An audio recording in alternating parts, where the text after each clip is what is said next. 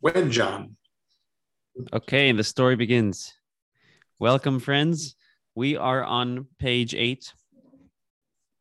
We're continuing the second half of the prayer. Let's quickly read through the prayer. We'll take it from the top. We're going to begin explaining and exploring from the second half, but we'll read through the whole thing real quickly just so we get the gist of what's going on. Top of page 8. May it be your will, Lord my God, God of my fathers, to protect me this day and every day from insolent men and from impudence, from a wicked man, from an evil companion, from an evil neighbor, and from the evil occurrence, from an evil eye, from a malicious tongue, from slander, from false testimony, from men's hate, from help me out here. I'm better with the Hebrew. From calumnious charges. Calumnious charges. Okay.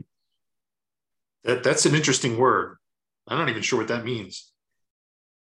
Anybody know what that means? I was first thinking it's related to calamity, but I guess it's a different word. Must be false. False charges. I guess false charges, accusations, from unnatural death, from harsh diseases, and from misfortune, from the destructive adversary, sorry, and from a heart. We should do this in Hebrew, man. And from a harsh judgment, from an implacable opponent, whether or not he is a member of the covenant, and from retribution of Gehinnom. You pronounced that last one really well. There we go. Thank you. Those are the ones I stumble on, the ones in italics, because that's when I really need the Hebrew. Yeah, exactly. So we started off with the first half, a prayer for helping us withstand intimidation. Let us not be intimidated by people, by evil neighbors, by the evil eye, ayin hara, which we discussed what that means last week, seeing things from a negative perspective. We're now right in the middle, smack in the middle of the prayer. It's 1, 2, 3, 4, 5 lines from the top. From a malicious tongue. Right? God, spare us from a malicious tongue. I'm going to refer to the Hebrew, which is 4 lines from the top. It's the beginning of the line. You see it? Milashon hara. We ask God to spare us from lashon hara. Lashon hara means evil tongue, evil language, tongue, right? Evil language. Talking negatively about people. Talking negatively about people is a lot of fun, and it's very. How would you know that? It's very difficult to refrain from. It's probably one of the most difficult sins to refrain from. Keeping kosher may or may not be hard, but there's always other things to eat. I guess there's other things to talk about, but talking about people is just so natural. And Judaism frowns upon it a great deal, to the extent that there's a book authored by Rabbi Yisrael Meir Kagan, known as the Chafetz Chaim. He lived about a little over 100 years ago. And he authored several series on the laws of Lashon Hara, the philosophy of Lashon Hara, of evil tongue. Fascinating read. He points out that if one were to eat non-kosher, God forbid, it's a biblical prohibition, right? The Torah says don't eat pork. Don't eat that, but if one were to speak Lashon Hara, talk bad about somebody, it actually violates close to a dozen biblical prohibitions. The prohibition of not hating your fellow, of not loving your fellow, of not taking vengeance, the prohibition of not speaking badly about people. There's all these various prohibitions in which it falls under. Yet, as Jews, we tend to be so careful with what we put in our mouth. We should be at least as careful with what comes out of our mouth for that same reason. We have to ask God to help us. God, help us watch our tongue, because it really is natural. There's different types of lashon hara, of evil tongue, of negative speech about people. The concept of negative speech, by the way, some people say, yeah, but it's true. Well, that's when it's prohibited. If it weren't to be true, it would have been a different sin, which is called motzi shemra, which basically means false slanderer, being a slanderer. But over here, this is a different type of sin. It's specifically prohibited when it's true.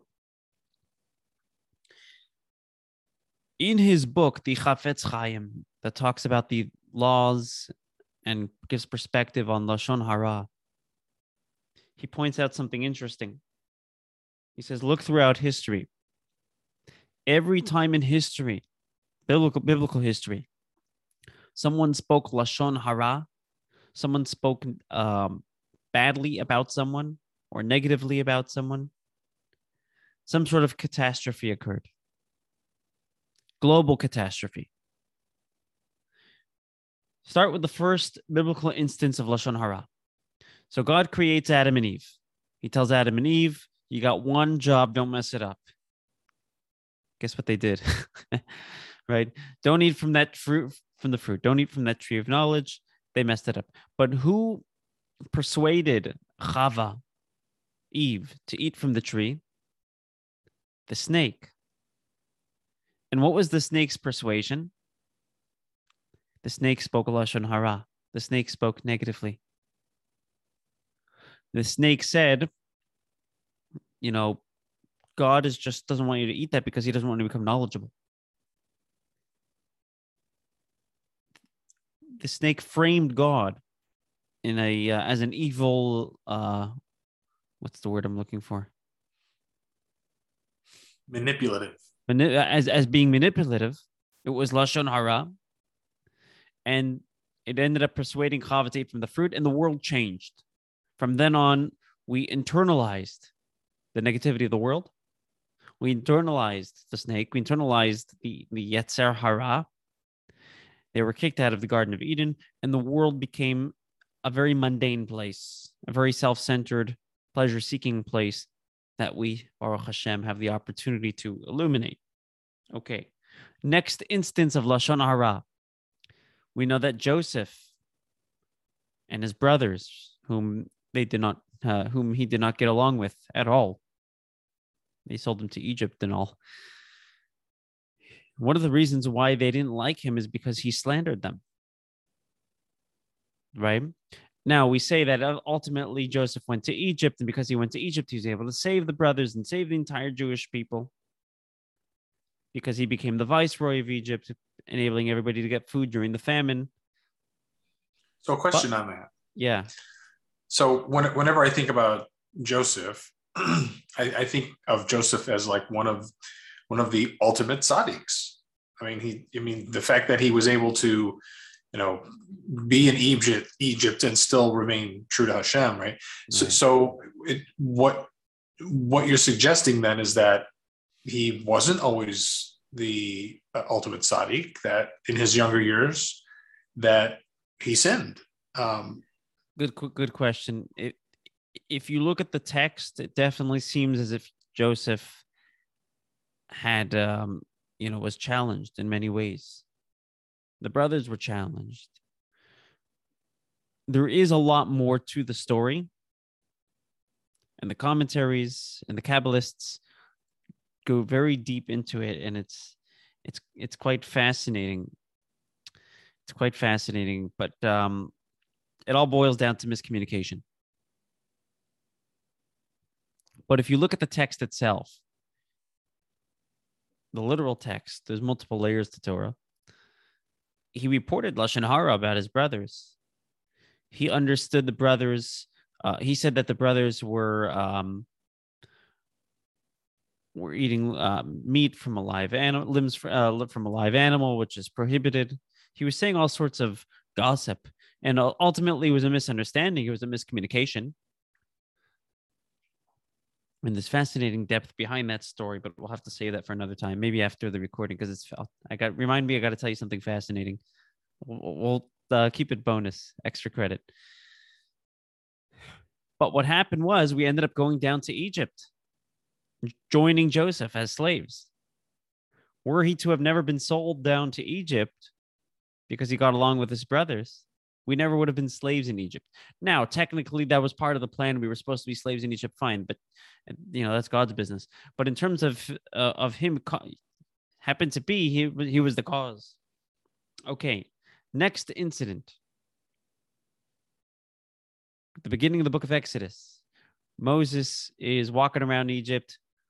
Can't tolerate the pain that his brethren are in as slaves in Egypt.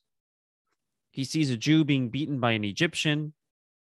Moses looks to the right, looks to the left. Nobody's watching. He takes out that Egyptian who's beating up one of his fellow Jews, buries him in the sand.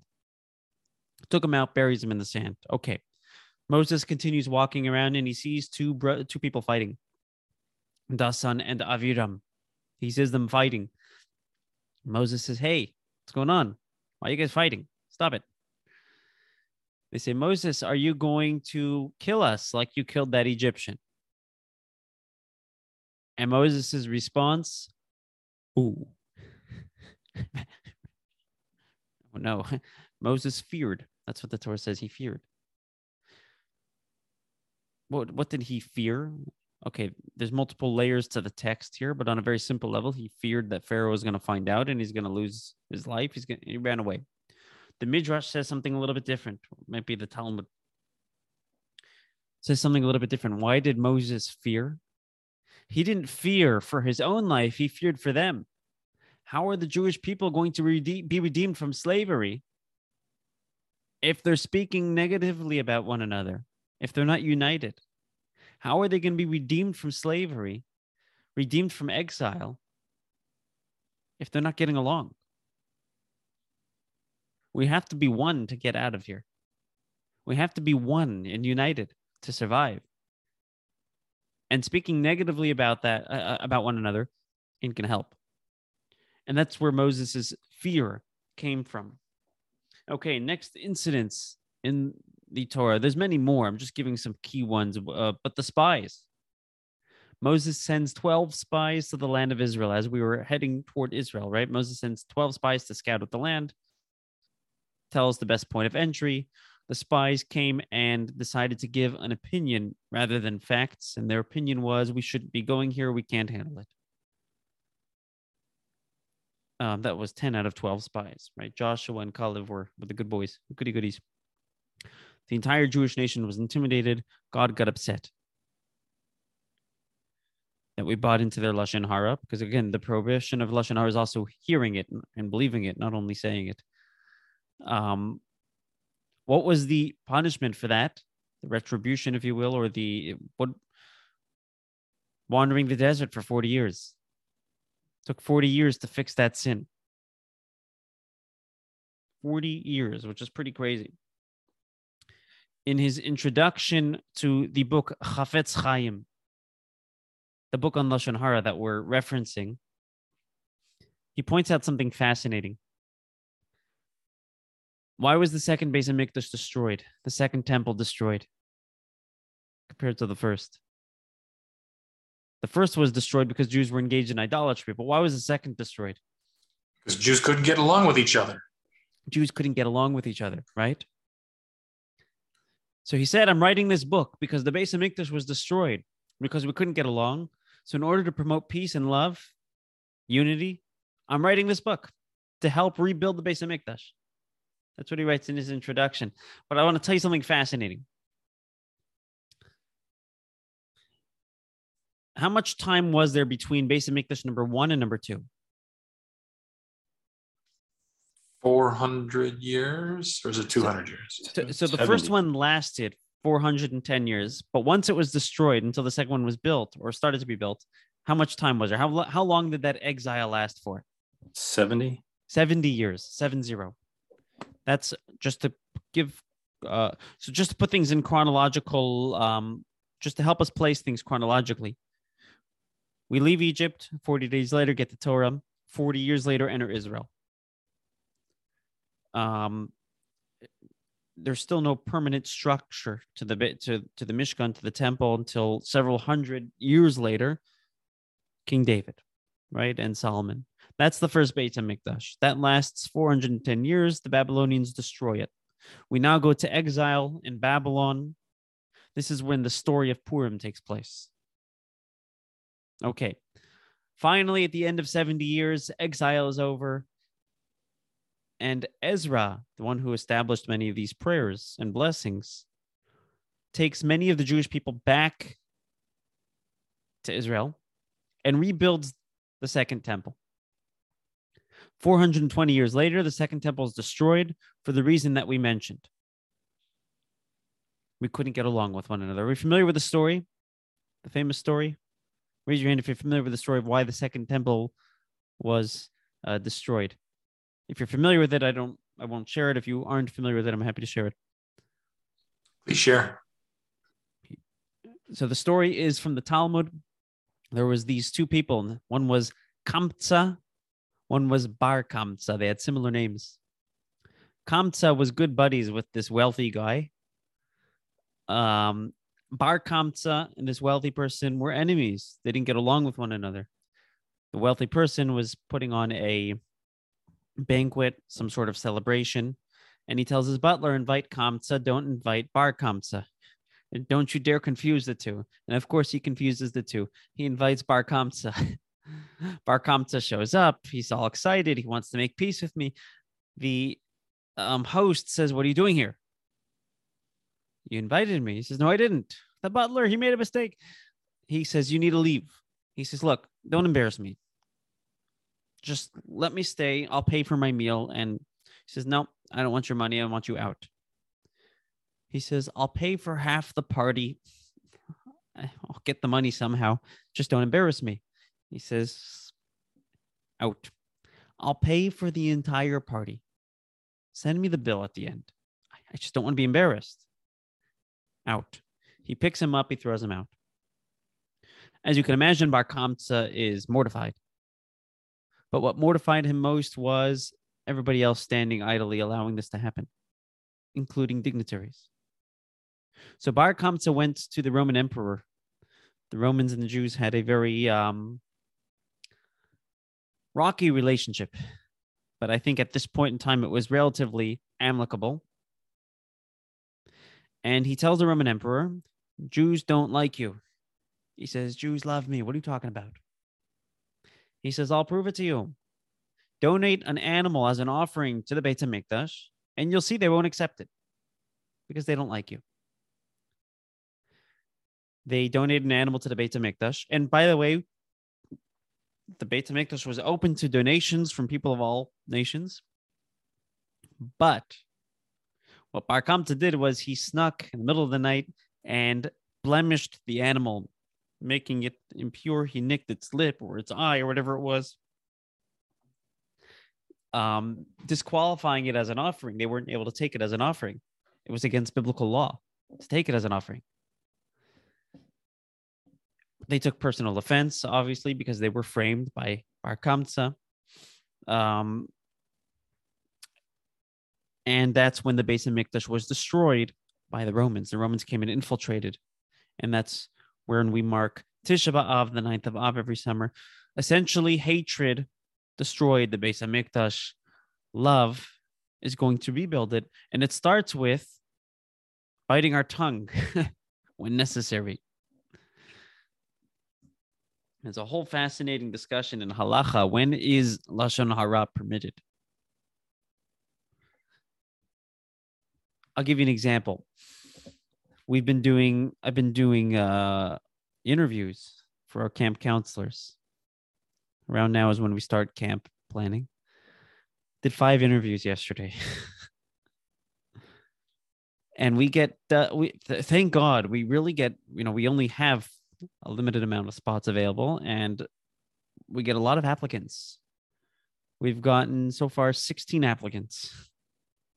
There's only 5 spots available, given the size camp we have. So I have to research the applicants.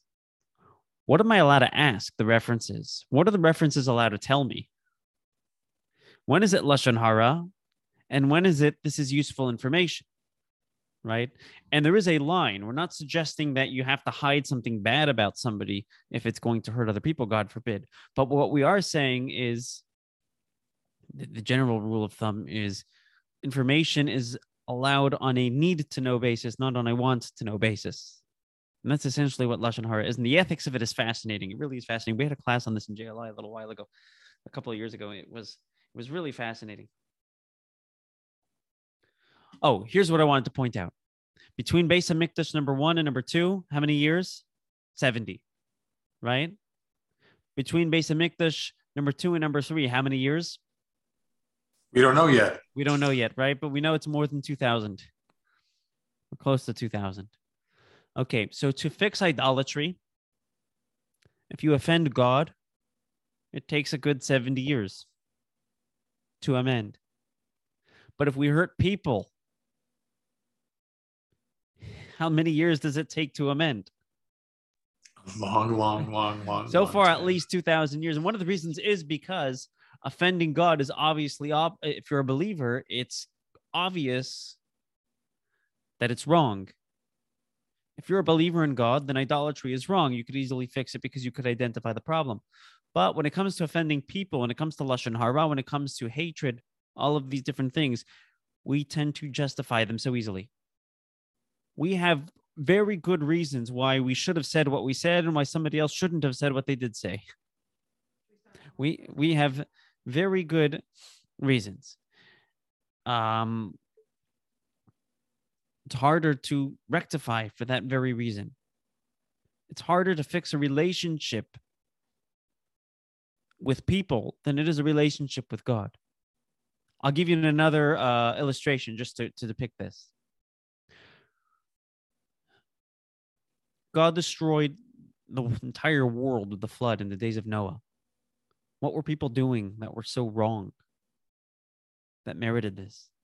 Robbery. They weren't getting along with each other. They weren't respecting each other. Fast forward the next generation, the Tower of Babel, the Babylonian Tower, where they all tried building that tower to rebel against God. And what did God do to them? Mixed up their languages. He didn't wipe them out. He didn't kill them. He gave them another chance at life. And Rashi points out over there, we see here, if you rebel against people, you get wiped out. God has to start over, wipe out the world. But if we rebel against God, you get another chance. God is tolerant when we offend him. He's less tolerant when we offend each other. It's for this reason why we ask, God, spare me from Lashon Hara, from evil speech. There's another place in davening where we beseech God to spare us from negative speech. Anybody know where? I'm going to give you a hint if you want a hint. If you don't want a hint, I won't give it to you. Wait, repeat the question. There's one other place, at least one other place in davening daily, where we ask God to help us with negative speech. Is it the bedtime prayers? No, at least not what I was thinking of. Guard my tongue from evil. You got it. Take a look on 53. The end of the Amida. Last paragraph, beginning of the paragraph, bottom of 53. My God, guard my tongue from evil and my lips from speaking deceitfully. So we start the morning, it's not the way beginning, but with God, guard my tongue. We end the prayers, the Amida prayer, it's not the culmination of the entire prayers, with God, guard my tongue.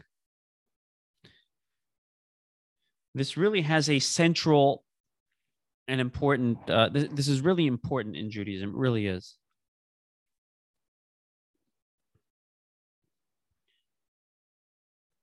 And it's as difficult as it is important. Okay. Next, but before we move on, any questions or comments, thoughts, reflections?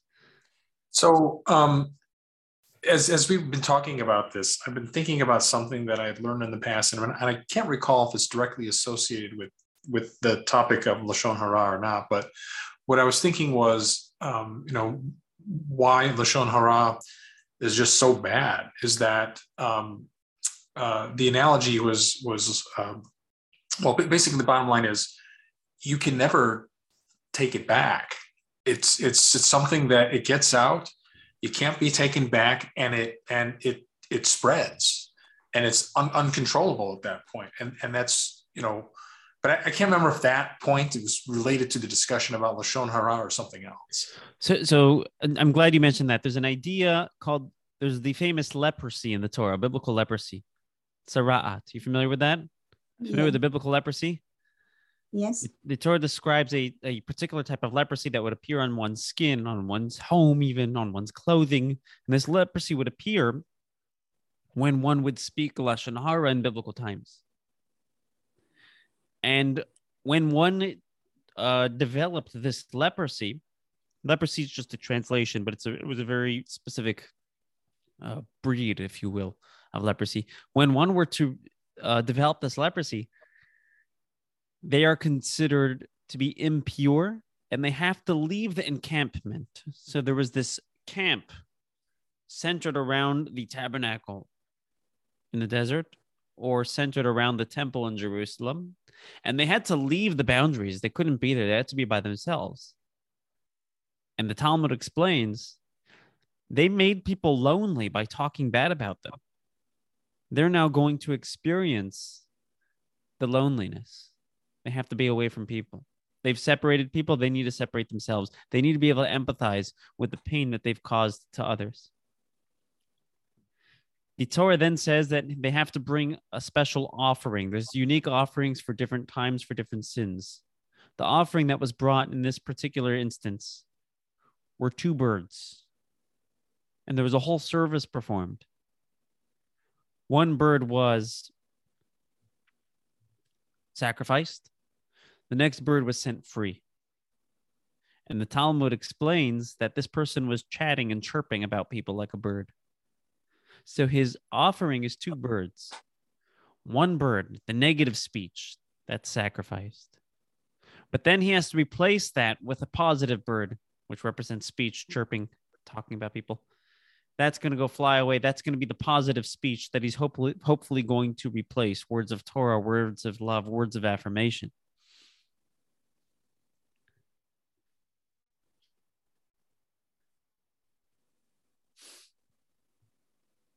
Let's take a look at the next portion.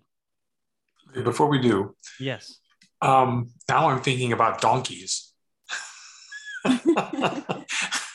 Because your story just made me think about, is it donkeys or goats? But like something about a donkey getting thrown over a hill. What's that story about? Why am I thinking about it? Okay, you're thinking, have you heard the term scapegoat? Yeah, of course. Yeah. Right? That's a biblical term. Uh-huh. That was the offering. The offering of Yom Kippur was a scapegoat. So that's okay. Or it's all the sins. Yeah, I was actually thinking that as I was saying that. All the sins were placed on that goat, essentially.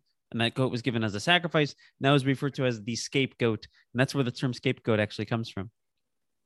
But wasn't there a choice between goats or something like that? Yeah, there were 2 goats, and there was a raffle between the 2. One of them, there's a whole. Okay, all right. Yeah. That's what No, you're on the right track. Thank you. You're on the right track. Yeah, I have a question. Yeah. So what about?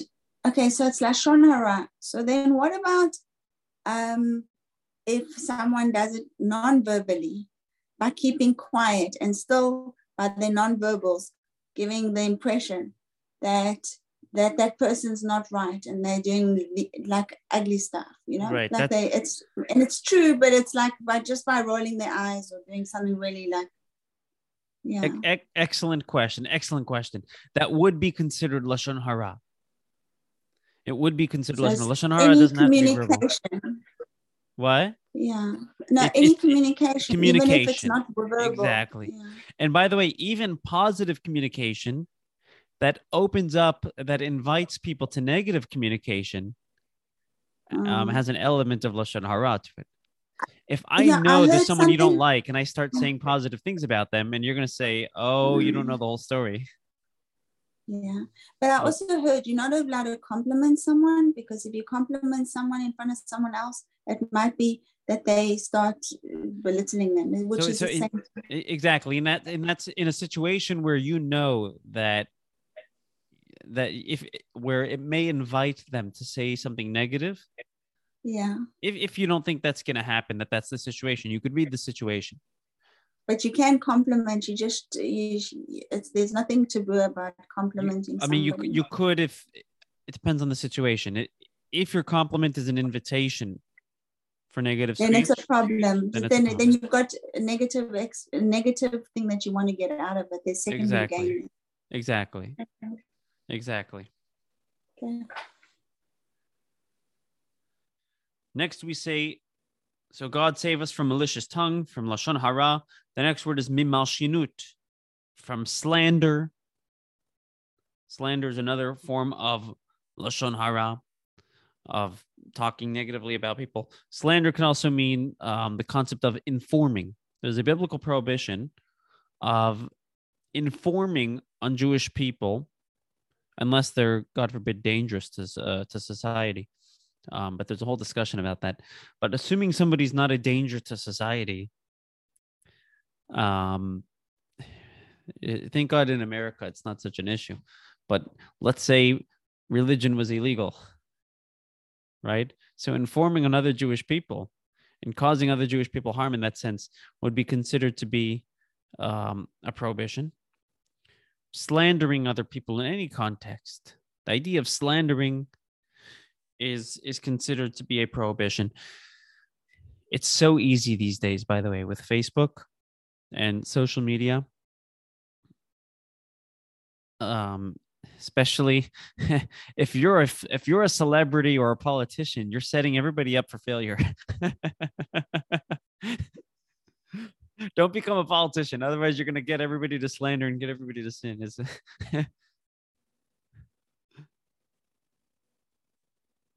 Okay, next we say, I'm going to read the Hebrew. It's the fourth line, middle of the line, where it says Me'edut Sheker. Asking God, spare us from false testimony. Essentially, we're saying, spare us from all of these sins that are between man and man.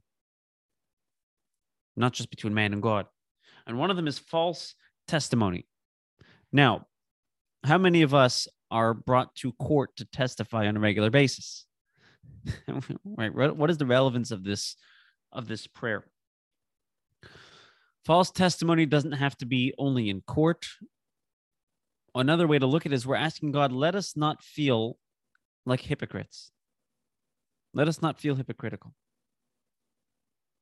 How often do we feel that, am I really a believer? I have doubts. Maybe I'm being a hypocrite. When you can, if we're being honest, we could really put it the other way around. Do I really have doubts? I have faith. Maybe I'm being a hypocrite. But we have that type of self-doubt where we say, how can I engage in my Jewish heritage if I'm not doing this, this, and that? When we could easily ask ourselves the other way around, how could I engage in this, this, and that if I'm so connected with my Jewish heritage? So that's just being honest. That's being introspective. The other one is being hypocritical, is seeing ourselves as hypocritical, as if we're bearing false testimony. And we're asking God, let us not experience that. Let us not experience the feeling of hypocrisy. Let us represent you, not falsely. The Jewish people, by the way, are referred to in the book of Isaiah as witnesses. We're all witnesses here to testify God. What is a witness's job? To share classified information that nobody else saw. Well, there's something your soul knows very well that not everybody knows. And our job is to share that classified information. There's a God. This God is relevant. This God is the creator, and this God needs every single one of us, every single human being. take a look at the Shema. I don't know if I pointed this out to you before in the past. Take a look at the Shema on page 42. Hold on. You see it? So we say, Shema Yisrael, Hear, O Israel, Hashem Elokeinu, the Lord is our God, Hashem Echad, God is one. So if you look at the ayin, third letter of the word Shema, and the Dalet, third letter of the word Echad, the last letter, both of those letters are of larger fonts. That's how they are in the Torah as well. When you read that sentence in the Torah, you're going to see the ayin is larger than the rest of the font of the typeset or writing set, rest of the fonts, and the Dalet is larger. Ayin Dalet, what does that spell? Aid, witness. When we recite the Shema, and when we internalize the message of the Shema, that there's one God and this one God is relevant, we're testifying something that is classified to human nature. It's classified, I mean, it's available information for everybody who wants it, but it certainly is not intuitive in the world we live in.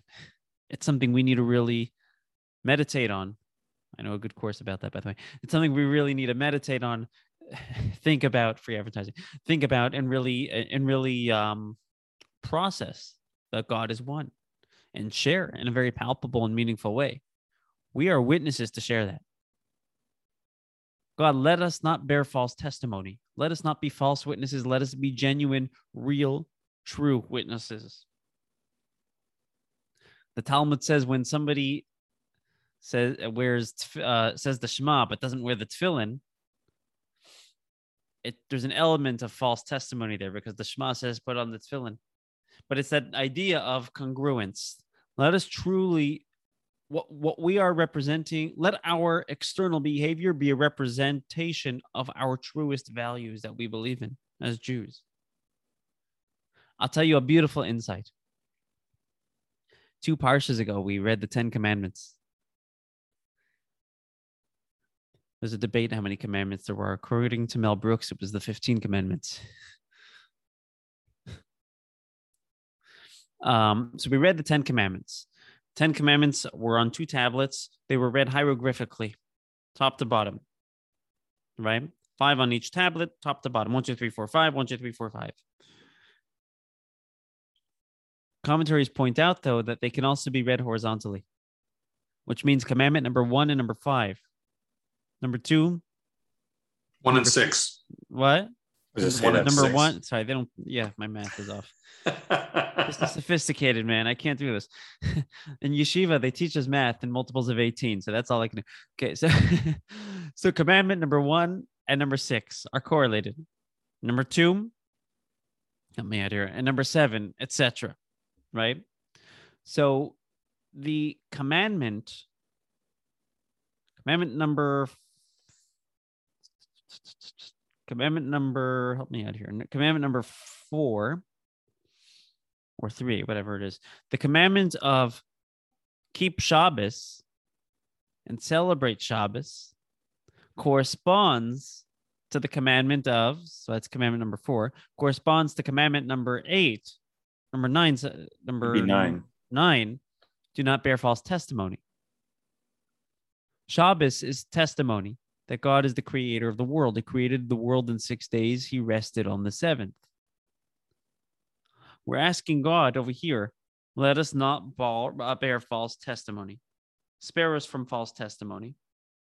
Let us be true examples and representatives of your truest values, that you are the creator of the world. Okay. Questions, comments, thoughts before we move on? Okay.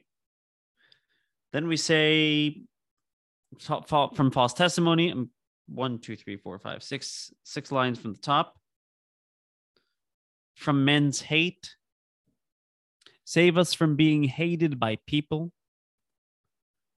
Now, since when do we care about other people in that sense? It's kind of funny. Let me not be hated by people. Well, it says in Pirkei Avot, what would best indicate that God is happy with you? If people are happy with you. Because a relationship with God, a relationship with people go hand in hand.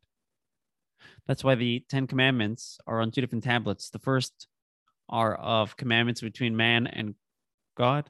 The second between man and people. And both tablets are of equal importance. So spare us from people's hate. Spare us from calumnious, did I pronounce it right?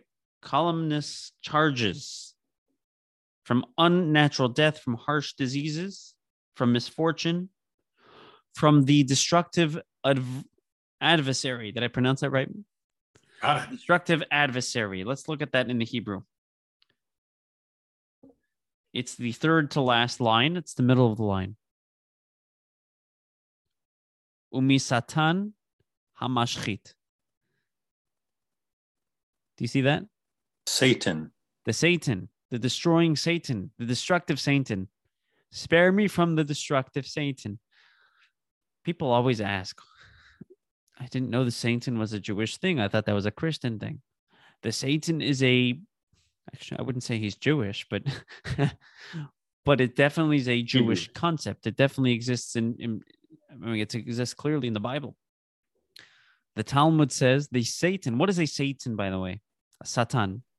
Opponent. You hear Satan, what? Opponent. An opponent, a prosecutor. It's not a little red guy with horns and a pitchfork and a long tail that puffs up on your shoulder. It's a heavenly prosecutor. There's a prosecutor called the Satan. There's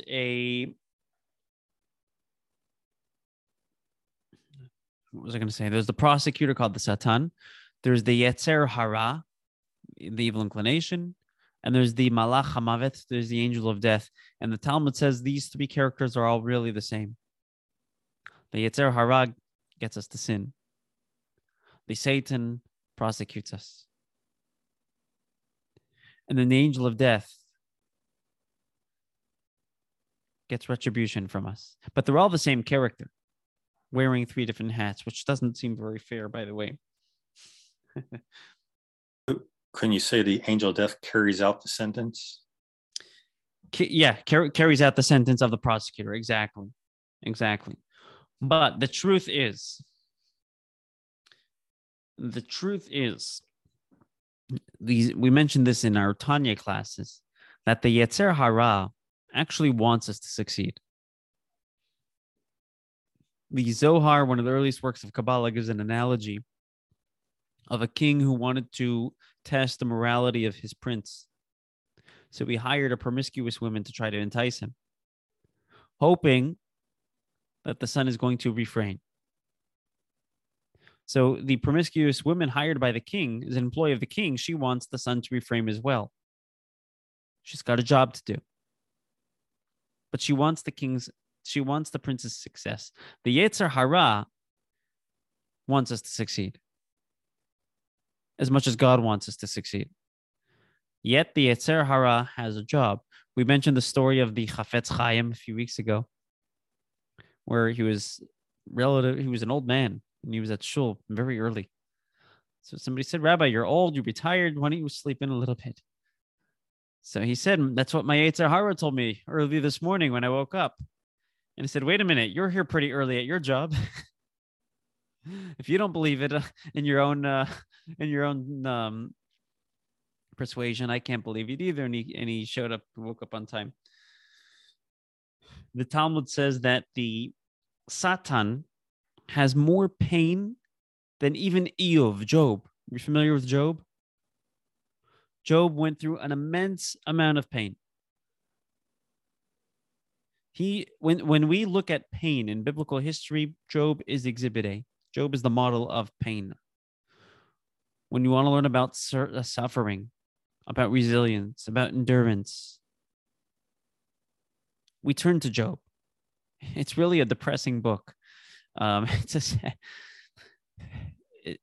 fascinating, but it's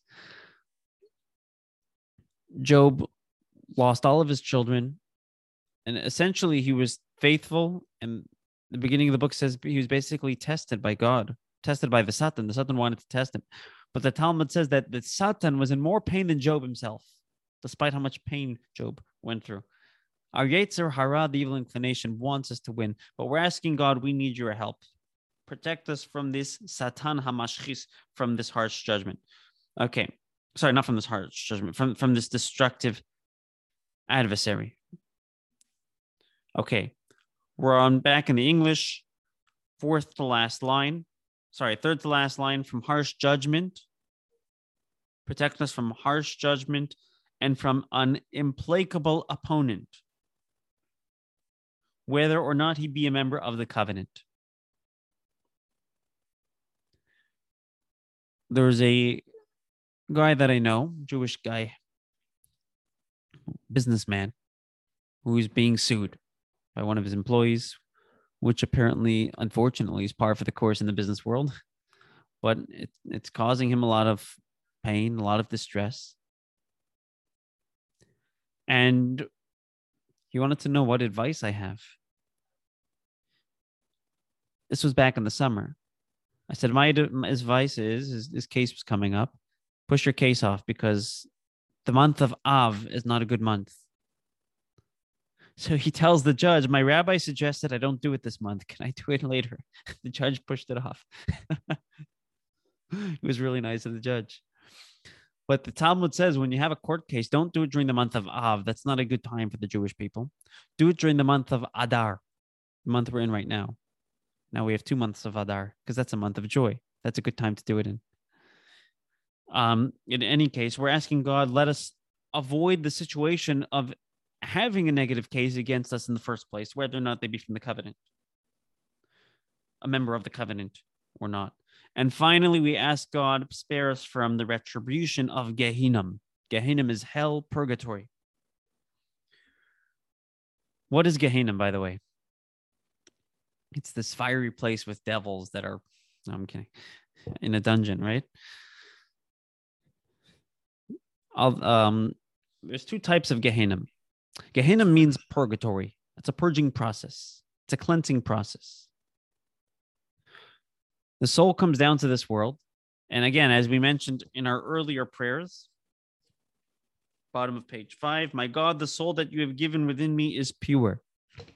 When he gave it to us, it was pure. What did we do with it? It collects dirt. So it needs purgatory. It needs to be purged. It needs to be cleansed. And that's what Gehinnom is. There's 2 types of purgatory. There's what's called Gehinnom Shel Esh, the purgatory of fire. And that's probably the model that Hollywood has chosen to depict. But don't get confused by Hollywood or Christian mythology. The second type of Gehinnom is the Gehinnom of snow, Shel Shaleg. And what's explained is the transgression of negative commandments, of the don'ts. That requires cleansing through the Gehinnom of fire. We were passionate about doing something we shouldn't have. We had a fire in us, so fire has to be taken out with fire, cleansed with fire. When we neglect to do a mitzvah, that's the Gehinnom of snow. That's a certain level of coldness, of apathy. But in any case, the concept of Gehinnom is not so much a punishment as much as it is a cleansing process. The idea of going into fire, it's like silver. When you mine silver from the earth, you don't get these blocks of silver, these blocks of beautiful gold. You get this rusty, metallic, weird-shaped thing, and you have to smelt it in fire and burn away all the dirt. So this soul is a beautiful gem. It's beautiful, shiny silver, but it's buried in the earth. It collects schmutz. It needs a cleansing once in a while.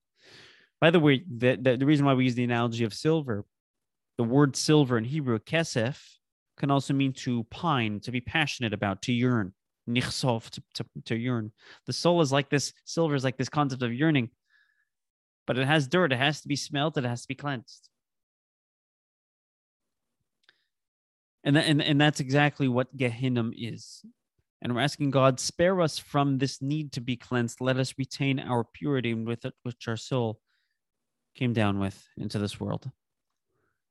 That's my story, and I'm sticking to it.